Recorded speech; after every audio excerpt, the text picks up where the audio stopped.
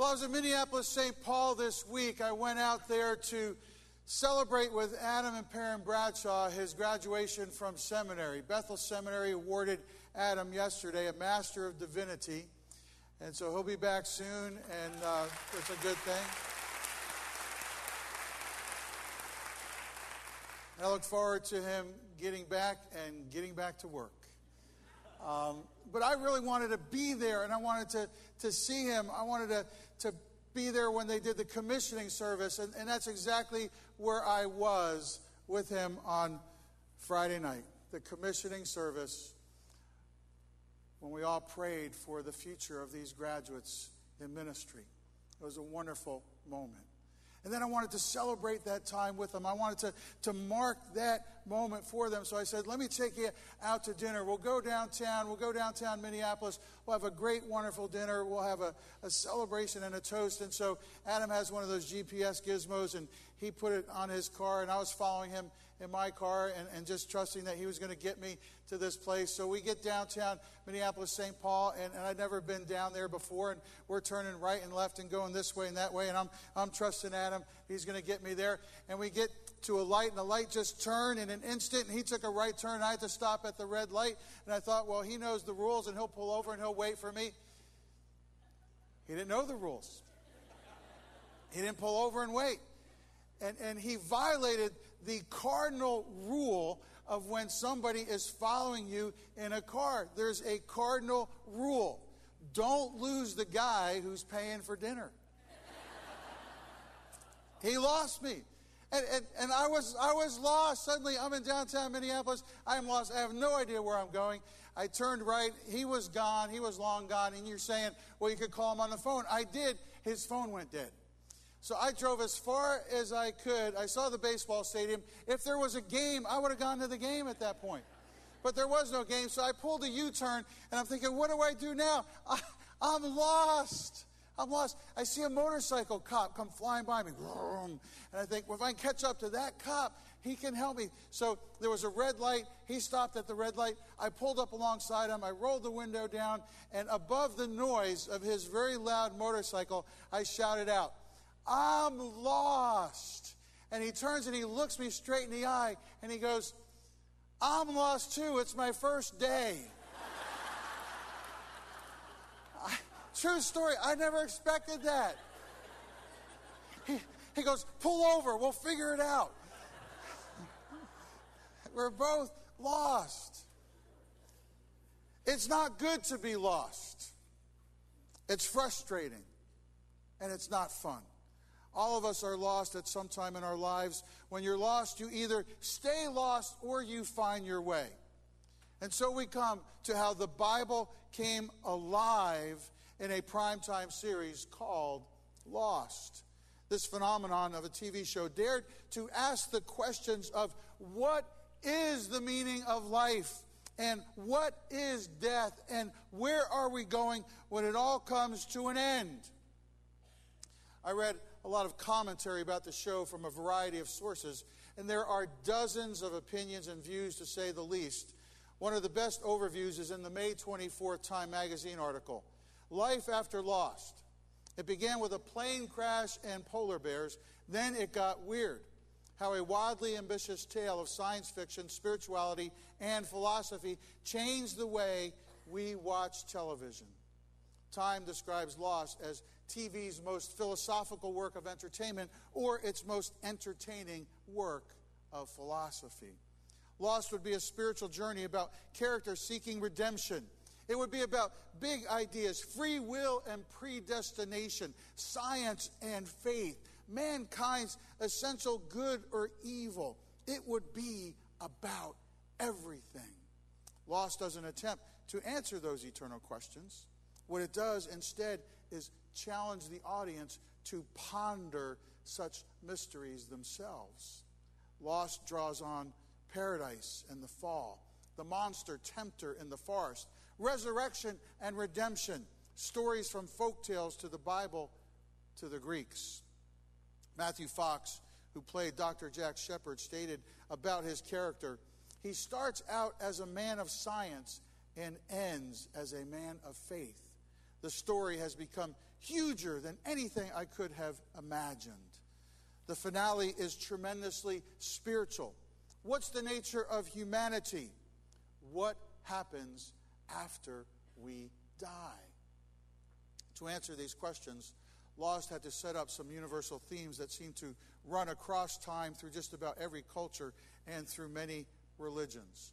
First, there had to be a force of evil that brought destruction to people's lives. In Lost, that was presented by the smoke monster.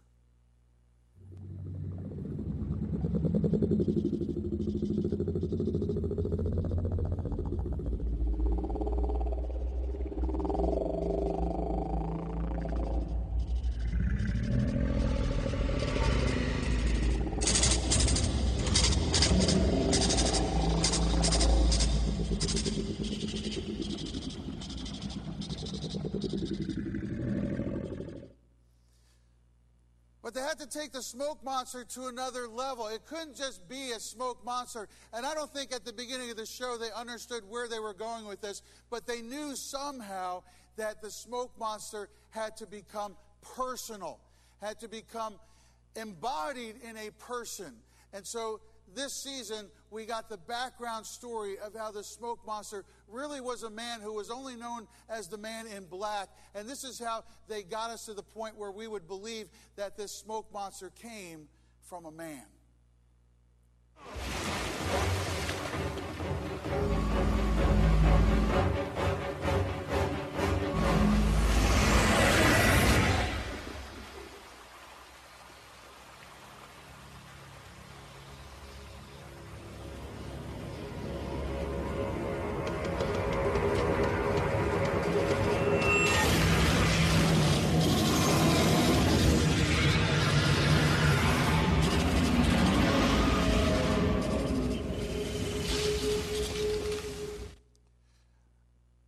The smoke monster, the Man in Black, a real person, Jacob's brother, but he could also take the form of other people, which then made it easier for the writers and producers to explain why different people kept showing up in the island, people who were actually dead. It was that the smoke monster could take on a bodily form of another person and present himself at any time and in any place.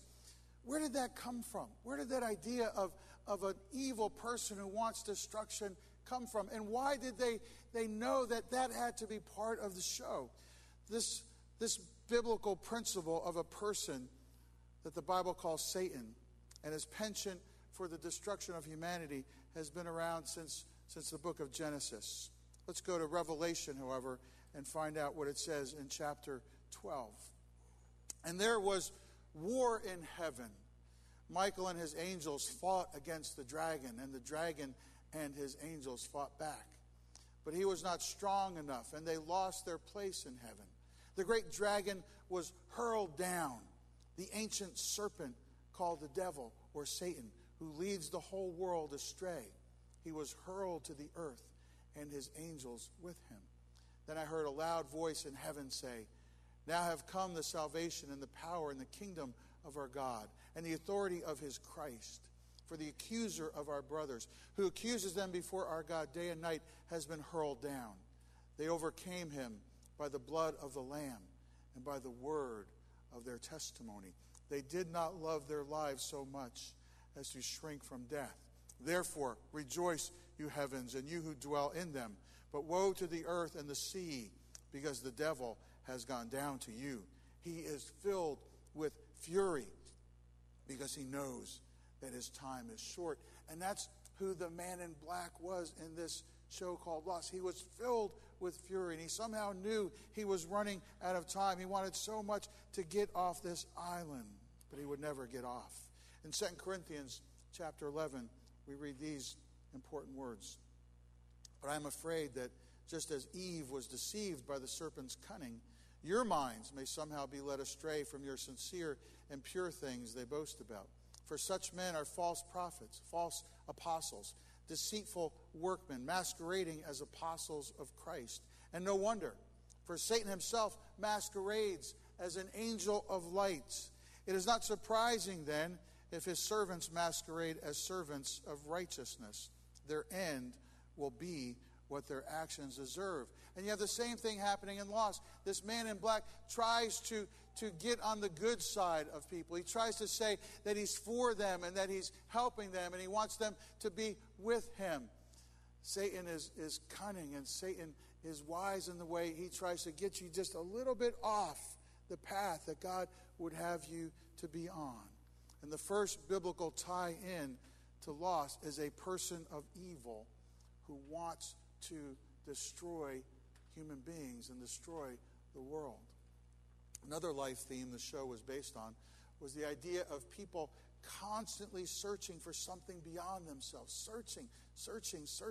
People trying to figure out the meaning of their lives. Show after show had people struggling to understand why they wanted to do good, but how they were caught up in a seemingly endless cycle of frustration and doing wrong that negatively impacted everything around them. The show was also based on the fact that it is us who are figuring it all out on our own. It was a very humanistically based paradigm. Maybe here and there would be a little hint of light from above, but the main thrust was always individuals trying to find themselves and their meaning apart from a fully biblical approach to life. While they teetered on the edge of biblical themes, it was hard for them to embrace biblical truth. In 2 Timothy chapter 4, we read these words: "In the presence of God and of Christ Jesus, who will judge the living and the dead, and in view of his appearing and his kingdom, I give you this charge. Preach the word. Be prepared in season and out of season. Always be ready. Correct, rebuke, and encourage with great patience and careful instruction. For the time will come when men will not put up with sound doctrine." People don't want to really listen to the truth. Instead, to suit their own desires, they will gather around them a great number of teachers to say what their itching ears want to hear. They will turn their ears away from the truth and turn aside to myths. And so Paul writes to Timothy, we've got to hold out this great word of life to people, and we've got to teach them what it's really about, what life is about, and what the meaning of life is, and what death is, and how in Jesus Christ people can have life for eternity. But you're going to have to put up with the fact that people are going to want to go their own way. They're going to want to be humanistically based. They're going to want to think their own thoughts, and there's going to be a struggle that's always happening in that engagement. You see, myths are a synthesis of partial truth and legends or stories that try to put humanity in charge of its own destiny. Or what they do is they set up some kind of a God universe, and then man and God and woman and gods interact and try to affect their own saving graces. Here's one of the myths of the show of Lost. Here's Richard Alpert expressing what is really going on the island. You want to know a secret, Jack? Something I've known a long, long time.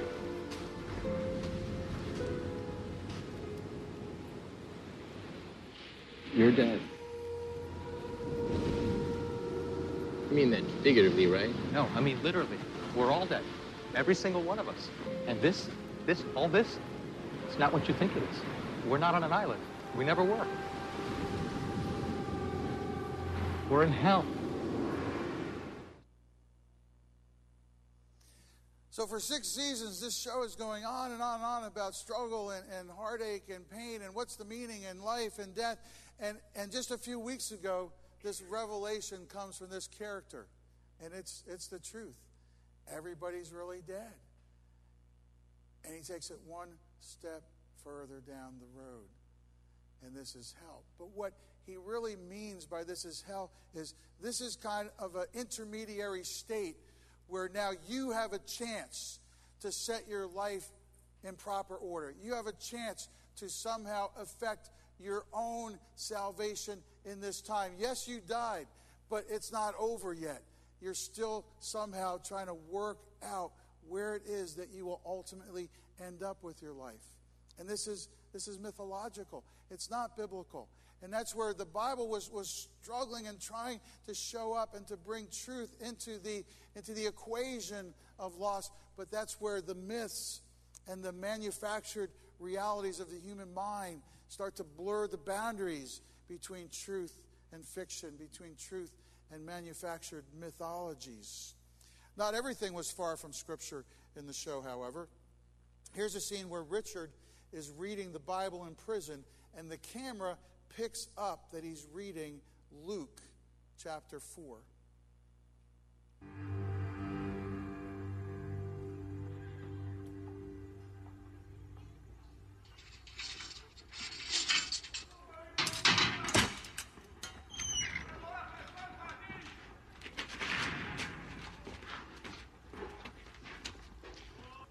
¿Me permites ver tu Biblia?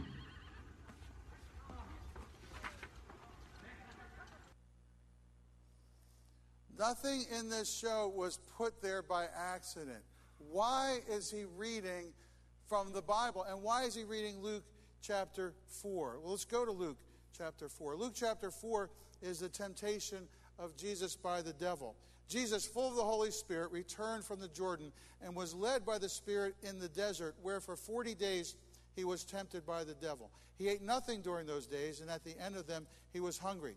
The devil said to him, "If you are the Son of God, tell this stone to become bread." Jesus answered, "It is written, man does not live on bread alone." And so there's this tension that's brought out here. It's really not a big tension for God. God is God, and the devil has nothing to really offer him. It's so ludicrous. Satan says to him, "If you worship me, it will be all yours." It already is all his. You're making an offer of nothing to God. But this is just before Richard is himself going to crash on the island, and he's going to die. And while they're all different layers and everything, I believe that they put this there because of this tension that they wanted to be in the show between Satan and between humanity, between the man in black, the evil that exists, and between the opportunity maybe to experience something that's bigger and brighter and is of light and is of hope. But here's where I went after I read that part of Luke chapter 4. If you keep reading, you get to where Jesus reads Scripture in the synagogue. Jesus returned to Galilee in the power of the Spirit, and news about him spread through the whole countryside. He taught in their synagogues, and everyone praised him. He went to Nazareth, where he had been brought up, and on the Sabbath day he went into the synagogue, as was his custom, and he stood up to read. The scroll of the prophet Isaiah was handed to him. Unrolling it, he found the place where it is written, "The Spirit of the Lord is on me, because he has anointed me to preach good news to the poor. He has sent me to proclaim freedom for the prisoners and recovery of sight for the blind, to release the oppressed, to proclaim the year of the Lord's favor." Then he rolled up the scroll and gave it back to the attendant and sat down. Listen to what it says next. The eyes of everyone in the synagogue were fastened on him. Everybody was looking at him. Everybody was waiting to see what this was about, because he had actually stopped at a place. He didn't finish reading the passage, and that's a discussion for another day. But they knew something happened there in what he read.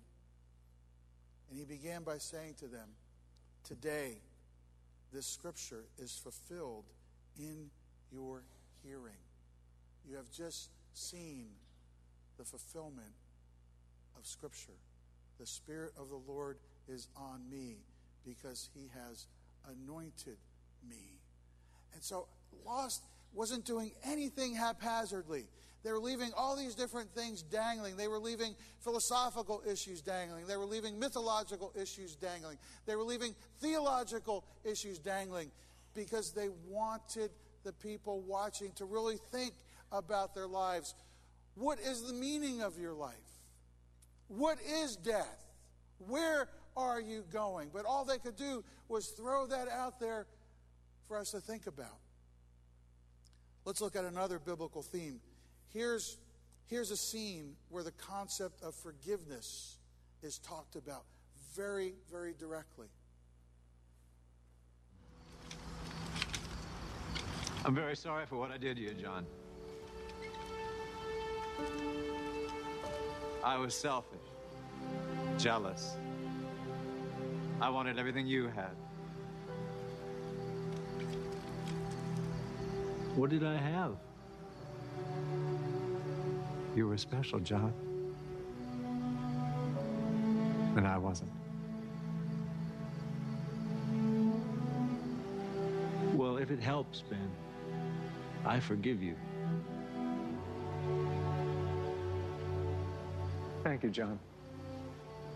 That does help. It matters more than I can say. What are you going to do now? I have some things that I still need to work out. I think I'll stay here a while. And so you have the direct biblical teaching about forgiveness and the importance of forgiveness. John John Locke had long ago forgiven Ben. Ben was probably the most dastardly person on the island, one of the most unlikable characters in the story. And yet he came to this place where he kind of knew he had to release something. He needed forgiveness. In Colossians 3 we read, "Therefore, as God's chosen people, holy and dearly loved, clothe yourselves with compassion, kindness, humility, gentleness, and patience. Bear with each other and forgive whatever grievances you may have against one another." Oh, wait, I misread that. Only forgive the little things. Oh, wait, maybe. Only forgive the stuff that you feel like forgiving when you're having a good day. Oh, wait. Bear with each other and forgive whatever grievances you may have against one another. Why? Forgive as the Lord forgave you. You see, God always knew that we would get under each other's skin. God always knew that we would, kind of do things that didn't make each other happy, that things would get in between us sideways. And God knows that the only way to be free is to forgive. And over all these virtues, put on love, which binds them all together in perfect unity. And so the idea of forgiveness is rich in that section. But again, they go from that back to, but Ben's got to figure out his own life, and Ben's got to figure out how he's going to get saved, and Ben's really not ready yet. But the Bible's peeking through. The Bible's showing up in prime time, trying to draw us into something that's bigger and grander than anything that we could create or imagine ourselves. In the end, Lost had to figure out what to do with life and death. What to do with life and death and eternity. So let's look at the final scene before I wrap things up. The scene is going to start out with somebody you know quite well.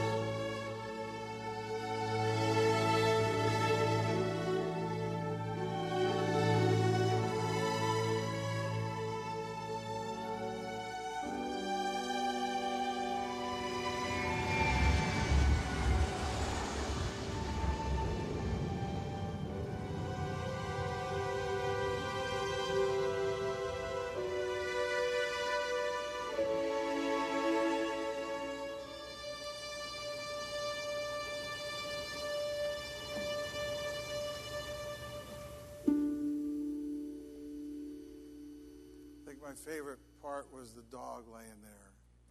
You know, the dog is there at the end. And so at the end, they got to get there. There's light. There's heaven. They're in a church. Jesus is there at the end. His arms are outstretched.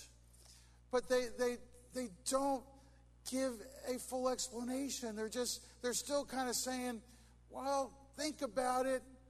What's the meaning of your life? What's going to happen when you die? Where are you going to go? But the one thing I have to give Lost credit for is in the middle of these days of the early part of the 21st century, they're raising the questions. They're raising them in a Primetime network TV show that's going out to millions and millions and millions of people. And people are engaging with it. They're asking, in this culture, why are you here? What do you believe in? What's this really all about? What are you doing? It reminds me of this passage that was actually read at Adam's commissioning service the other night. Acts chapter 17. Here's Paul in the middle of his time, in the middle of the culture that he was living in. He was doing the same thing. He was raising questions, but he was doing more than just raising questions. He was offering answers. While Paul was waiting for them in Athens, he was greatly distressed to see that the city was full of idols. So he reasoned in the synagogue with the Jews and the God-fearing Greeks, as well as in the marketplace, day by day, and with those who happened to be there. A group of Epicurean and Stoic philosophers began to dispute with him. Some of them asked, "What is this babbler trying to say?" Others remarked, "He seems to be advocating foreign gods. He's raising questions about gods and faith and life, and we can't quite figure this out." They said this because Paul was preaching the good news about Jesus and the resurrection. Then they took him and brought him to a meeting of the Areopagus, where they said to him, "May we know what this new teaching is that you are presenting? You are bringing some strange ideas to our ears, and we want to know what they mean." All the Athenians and the foreigners who lived there spent their time doing nothing but talking about and listening to the latest ideas. If the show Lost was able to be shown there, they would all be watching and asking, what is the meaning of life? And what is the meaning of death? And what are we doing? And where are we going? Paul then stood up in the meeting of the Areopagus and said, "Men of Athens, I see that in every way you are very religious. For as I walked around and looked carefully at your objects of worship, I even found an altar with this inscription, 'To an unknown God.' Now what you worship as something unknown, I am going to proclaim to you." You have all these questions. Let me give you some answers, Paul says. The God who made the world and everything in it is the Lord of heaven and earth, and does not live in temples built by hands. And he is not served by human hands, as if he needed anything, because he himself gives all men life and breath and everything else. From one man he made every nation of men, that they should inhabit the whole earth. And he determined the times set for them and the exact places where they should live. God did this so that men would seek him and perhaps reach out for him and find him, though he is not far from each one of us. Paul says, God did this. God did this great thing through Jesus Christ and the resurrection, so that you wouldn't have to be lost, so that you wouldn't just have to go around and around and around with the questions, but so that you could have the answer. Let me give you my lost lessons. The first one is, people are still thinking about their eternal destiny. That's why this show was so popular. That's why it'll be on TV for years, if not decades to come. And the debate has just begun about all these things. People are still thinking about their eternal destiny. Why am I here? And where am I going? People know that faith is powerful. Faith became the most powerful vehicle in this show. Science was defeated by faith in the end. It was all about, what are you putting your hope and trust in? People know that faith is powerful. we must creatively engage our culture with the truth. If we don't engage our culture in our day, in our time, like Paul did in his day, in his time, then people will just go off and believe whatever they want to believe. And not only must we engage this culture with the truth, we must do a better job of telling the stories of faith than anybody else. That's why we can never let church be boring. That's why we can never let it be lackluster. We can't let it be a ho-hum experience. We can't let it be what it was years and years ago, where you come and you stay for a little while and you go and you don't really know if something happened or something didn't happen. You hope something would happen. We have an amazing opportunity to bring the message of the answers to the meaning of life and the answers to the meaning of your death and the answers to what happens after you die to this generation in which we are living. But we have to commit to doing this with creativity and with passion and with a sense of great opportunity to serve other people. If we won't do this, everybody will just go and do what they want and think what they want. We have been given a deep and abiding trust by Almighty God, and we must own that and live that. And we must communicate a clear and compelling picture of Jesus Christ, because people today still don't know who he is, and still don't know what he said, and still don't know what he can mean. People go through the motions of religion without ever getting to really know him. We must paint a compelling picture of who he is and who he will be in someone's life, because people will follow all kinds of other directions in life and still be lost. Yesterday, I got up at 5 a.m. and I had to get to the airport so I could fly back here and do a wedding here yesterday afternoon. And so I knew, first thing, biggest event of the day really was finding the airport. And I'm not a morning person, so that was going to be challenging for me to do at 5 in the morning. So I had these Google directions, and they were going to take me to the airport. And I followed them line by line. This was my scripture for getting to the airport. And it's in black and white, and there's a nice map here. And I was just going to follow it, and I was going to get there, right? And I followed it line by line. And I ended up, I'm not sure where I was. I saw a sign that said restricted area. I blew through that sign. I just kept going. And I don't know why God does this to me, but I ended up at the end of a runway, and security people came out, and they said, they were just looking at me, and they didn't know what I was going to do. And I held up this, and I said, I just followed these directions. I'm lost. And they said, sir, you are in a restricted area. You need to go back the way you came. And I really didn't know how do you follow these directions backwards. And see, you can follow stuff that looks good, that's in print, that's in a book even, that says it's about God, and you can be lost. Let me tell you what the Bible is about. Let me tell you about the Bible in one verse in Acts chapter 4, verse 12. Story of the Bible. Acts 4:12. Salvation is found in no one else, for there is no other name under heaven given to men by which we must be saved. Jesus is the only way not to be lost. You can bandy about questions about the meaning of life and the hope of life and the purpose of your life and what happens after you die. But the only way not to be lost is through Jesus. And somehow he got himself into the last episode. There he was with his arms outstretched, just hoping that somebody might take notice that he's the only way not to be lost. There's a great old hymn, On Christ the Solid Rock I Stand. And I've asked Paul to come and to just sing those verses to you instructively. The truth of everything about Jesus Christ is in the verses of this hymn. Please listen.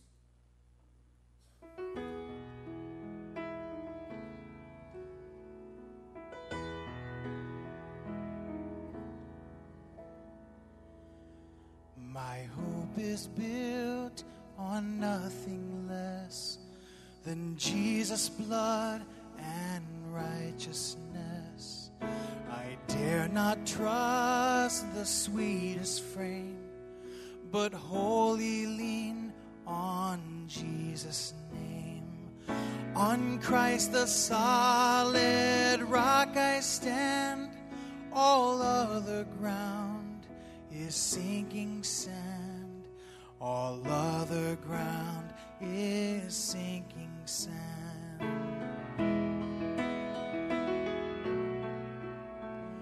When darkness seems to hide his face, I rest on his unchanging grace. In every high and stormy gale, my anchor holds within the veil. His oath, his covenant, his blood support me in the whelming flood. When all around my soul gives way, he then is all my hope and stay.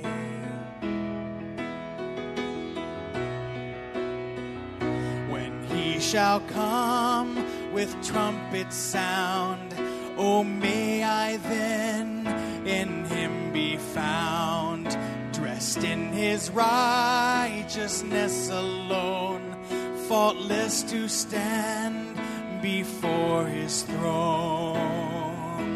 Please stand as we sing the last chorus of this together. On Christ the solid rock, on Christ the solid rock I stand, all other ground is sinking sand. All other ground is sinking sand. On Christ the solid rock I stand, all other ground is sinking sand. All other ground is sinking sand. I liked Lost a lot, and I will miss Lost, and I will watch reruns, and I'll try to figure some things out. But you don't have to be lost. If you open your heart to Jesus Christ right now, you can know him and he can know you, and you can live forever. And it is the deepest desire of my heart that you would do that. Let's pray. Dear Heavenly Father, may you draw someone into saving relationship with you right now. May you draw someone's heart who's been lost for a long, long time.